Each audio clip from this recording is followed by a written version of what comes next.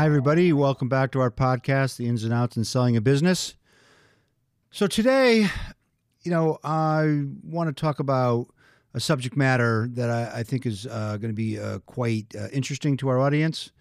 At Osage, we've been around for over 22 years now, and during that time, we are current members, have been members of a number of trade associations, subscribed to a number of newsletters, periodicals, all in and around the merger acquisition space. In our case, of course, helping our clients sell a business. So, I get in my inbox every morning is filled with industry trends, industry reports, subscriptions, etc. So I usually set them aside, review them in the morning when it's quiet or after work.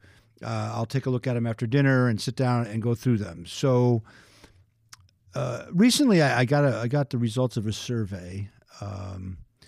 I thought it would be interesting to drill down in with you today. It talked about, looking at last year, a number of different data points related to transactions, things like number of deals done in a specific industry, number of deals done in total, what multiples were paid, what deals had structure, what deals did not have structure, the number of deals done in the second half of the year versus the first half of the year.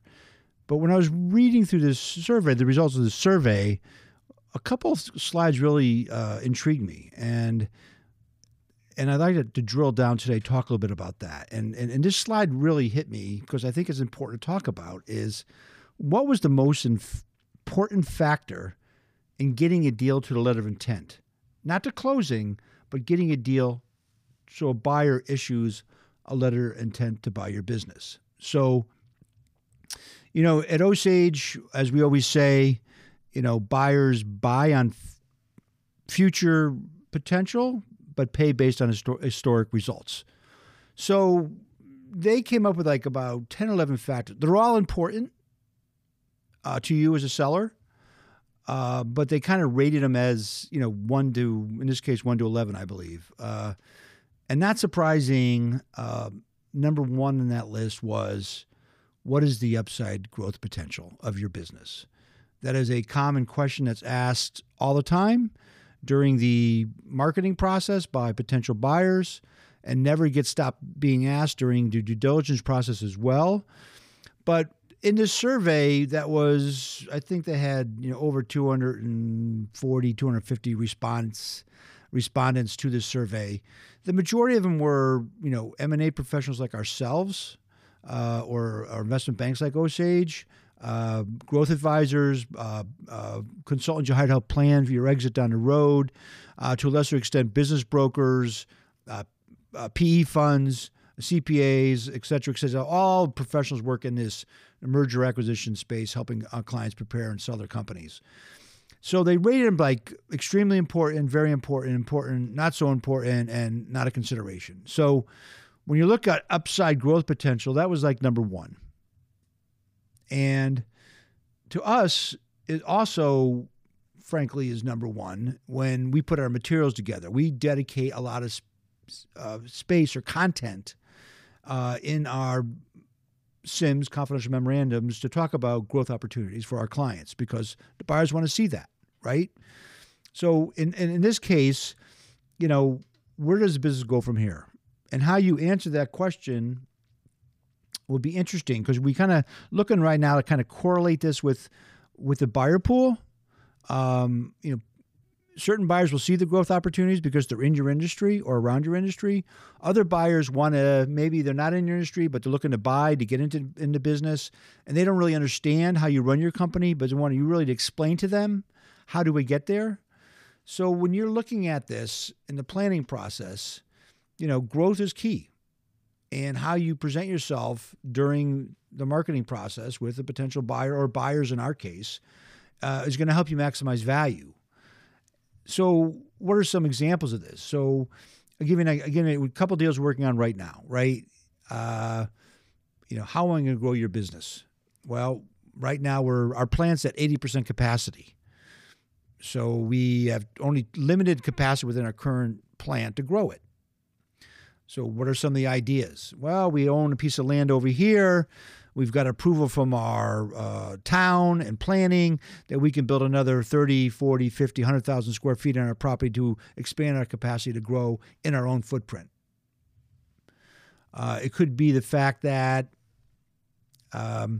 we've targeted a couple companies we want to buy, and we already have one under letter of intent, or we're in a discussion with another company. And so we're looking to not only grow organically, but through acquisitions, and we have a plan in place. So when a buyer looks at your company, they're going to ask, hey, do you have a 5-year plan? What's your long-term plan? Have you put it, memorialized it in some kind of quote unquote business plan? And most of our clients, in all honesty, they have a budget process for the upcoming year, but they don't really get into this long-term, 5-year plan type thing. One, because of, mainly because of limited resources, right? They may have a controller, you may have a CFO, you may have a couple of staff accountants, cost accountant, a payables person, a receivables person, but you don't have like a financial analyst, like big national companies do that really plan these things out. But it may be worth that investment, if you're 3 to 5 years away from selling, to bring in a consultant to kind of help you formulate a kind of a growth plan, a growth strategy. The benefits of that is that you're thinking outside the box, you're thinking long term. It's going to engage the buyer pool to a much higher level, and also, I think it kind of acts as a roadmap, right? Because you're building a long term plan based on certain assumptions. And those assumptions could change. So as you look at the actual results versus the projected results, you could then look to, adjust your way of thinking. This worked, this didn't work. I'm going to try something different, right? That's all part of the, give and take of a business. So those are the type of things that I think when you look at, what's the growth potential, being prepared to answer that question, or at least give some feedback to that question, is important. Now, look, we're not looking from Osage. We're bringing a large buyer pool together. We run a full auction process. So, we may put out, 40 to 80 books per deal. And a lot of these buyers will drop off because they don't understand your growth potential, right? But a number of buyers will stay in the game because they get it, right? Again, they could be industry players. There could be a private equity firm that owns a company in your space. It could be an individual that comes out of your industry, that understands it and sees the opportunity down the line. For example, we're working in a company in the aerospace market right now. Now, everybody hears all the negativity about the airlines, canceled flights, this and that. But what you don't read about in the papers you see in the trade mags and the business journals is that, United Airlines just placed their largest order for jets, ever. India Airlines just placed their largest order for jets ever, right? And that's not even talking about the military side of things. Just the U.S. building out its military platform in the aviation section, aerospace section, not only for the U.S., but from our partners around the world. There's a huge growth going on in the airline business. And if you're in the industry or related to industry, you're going to see the growth potential. So that's not going to be the highest level of concern to you, but it's still important how you visualize, how you approach that growth strategy when you communicate that to potential buyer pool. So I think you got to really focus on that. I think it's important.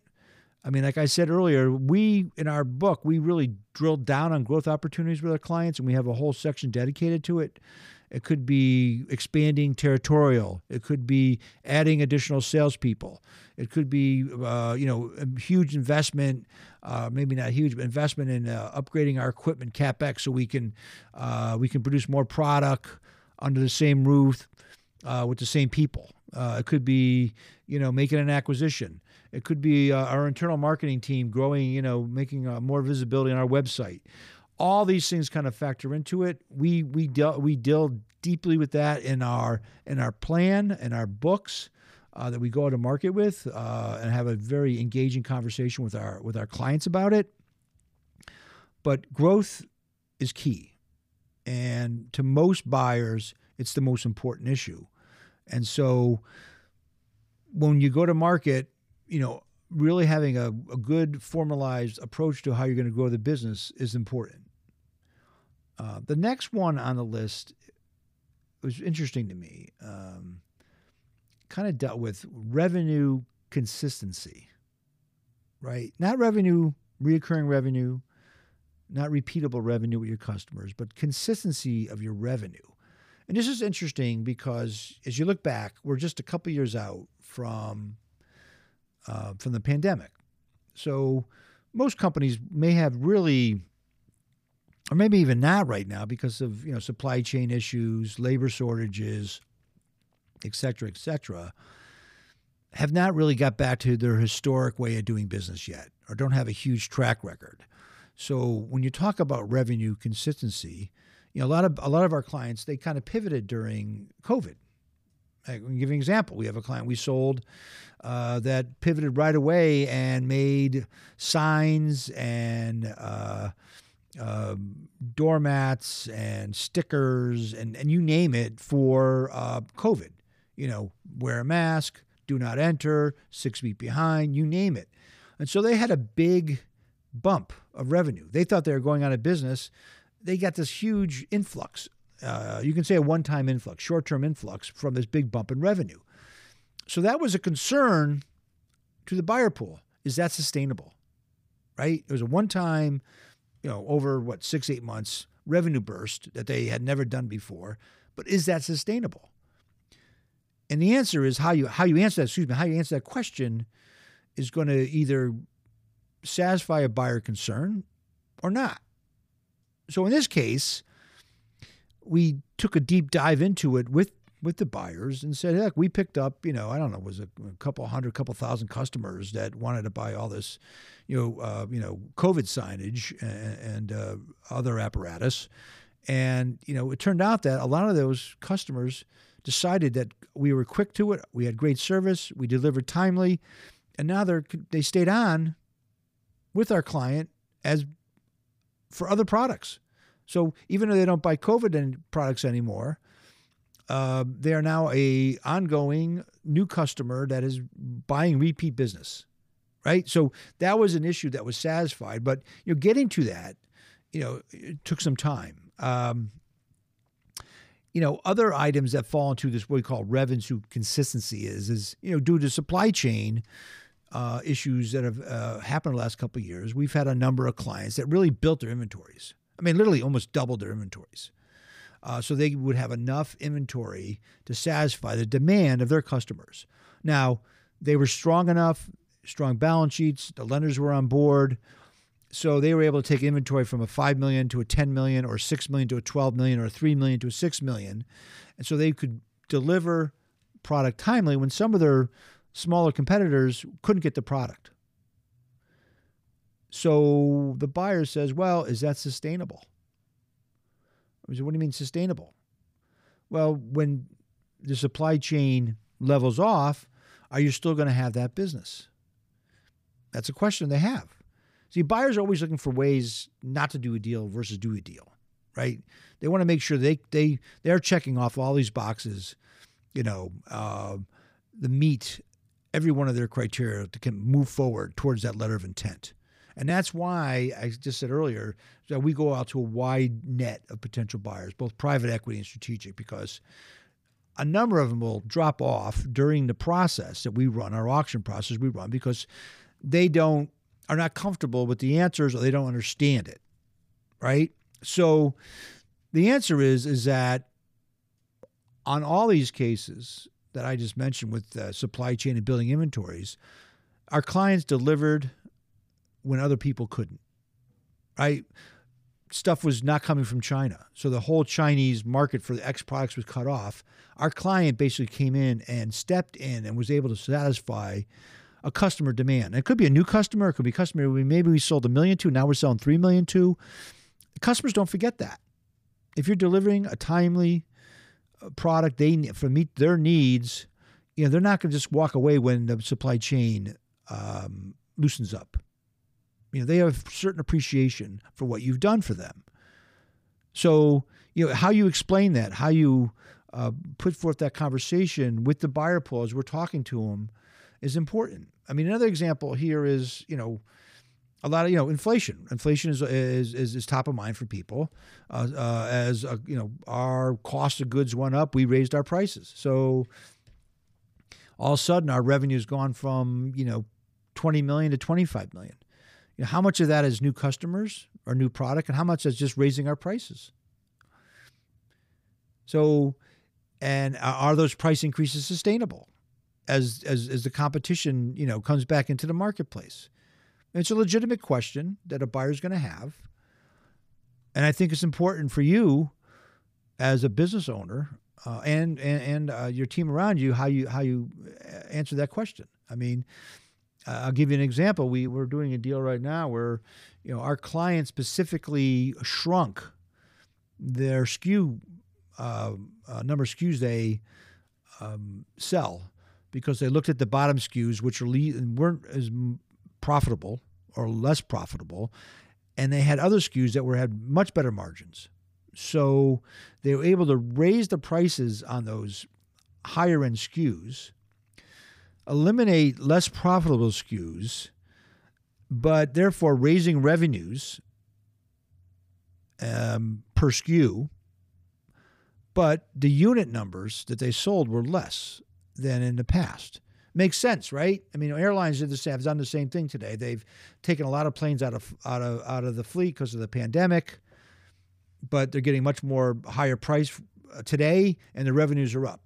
I mean, look at plane tickets today. But a couple of buyers, when they look at this, they're like, well, your per count, SKU count is down. So we're concerned about sustainability of that.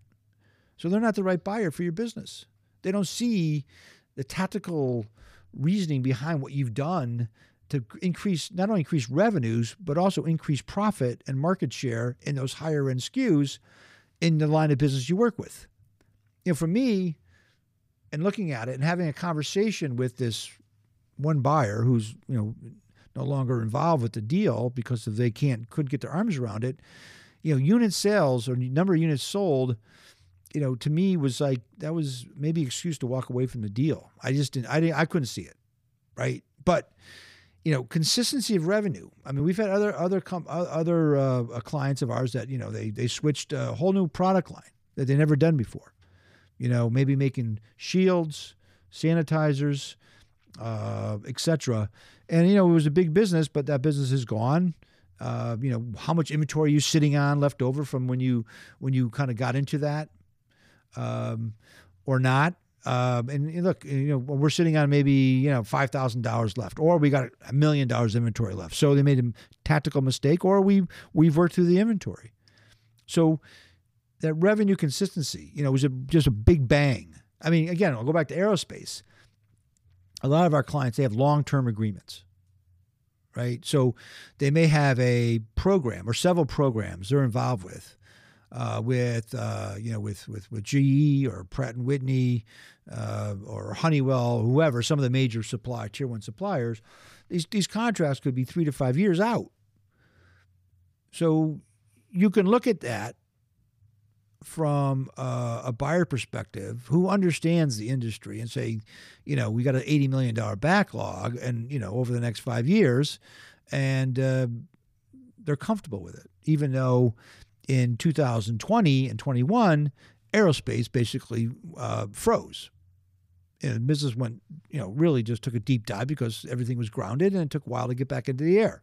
And then ramping up that supply chain, ramping up that production, ramping up those, rehiring those people, et cetera, it doesn't happen overnight. It's taken a lot of time. So you look at it, right? You look at this and say, okay, I'm trying to get to a letter of intent, and a lot of different buyers are sitting, looking at my materials. A number of them are going to get it. Some are just going to say, we just are not comfortable. And that's why we always say, one buyer's no buyer. Because they may not have an appreciation for what you do, your industry, and they'll find ways that to either retrade the deal, lower the valuation, or string you along to see, well, let's see how things go over the next 6 to 8 months with your order backlog, and then we'll re-engage with you. So at the end of the day, they're trying to drive the process that meets their needs versus you driving the process or us driving the process on your behalf that meets your needs. So, key thing, growth, revenue consistency, two big items, right? Number 3 on the list, again, extremely important, extremely important, very important, not so important, and then, of course, not a contributing factor to getting to a letter of intent. Is your profit margin, your EBITDA margins, right? There's been some fluctuations. I mean, obviously, a number of clients, historically, our revenue has gone from 40 to 50 to 60 to 70 to 80. COVID hit, boom, we went down to 40 again. And then all of a sudden we went back up to 70. And it had an effect on our profitability, right? So all buyers, strategic and I'd say institutional buyers, private equity funds, they look at industry trends, and there's a million reports out there and studies. Okay, typical aerospace company doing X dollars in this industry should be showing a 15 to 20% EBITDA margin. And there's a lot of buyers out there that want to take a look at your deal, but they get the information after either through our process or directly calling you. There's your EBITDA margins at 12%, and I said, well, that's way below that's a deal killer from them. They're gonna walk away from that, right? So the trending on your margins is important, and how your margins get there is important. Again, it come back to revenues, your growth strategies, and if your EBITDA margins are up because you raised your prices versus unit sales growth or new customer acquisition, new orders from your existing customers, but this just went up from I sold something for $1 last year, and now I'm selling it for $1.50. And though my cost went up from 80 cents to 90 cents, I'm picking up margin on that. So understanding where that EBITDA margin's coming from on the growth of that margin. I mean, if you're at a margin at 10% one year and then 12% and then 15%, 18% and 20%, there's a great story to tell how you got there. But if you're like at the 10 to 12 going around, steady, and you're making some good cash flow and you're happy with it, a lot of buyers are not going to be satisfied and they're going to walk away.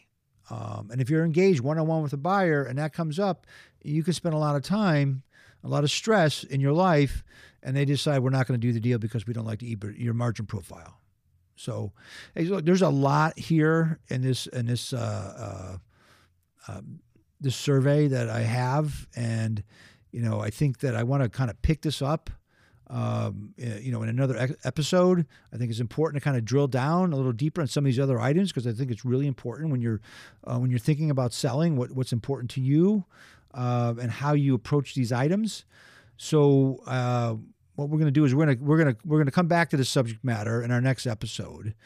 And I really want to thank you for being with us today.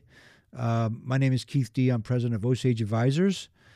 Osage Advisors is a merger and acquisition firm working with business owners looking to sell.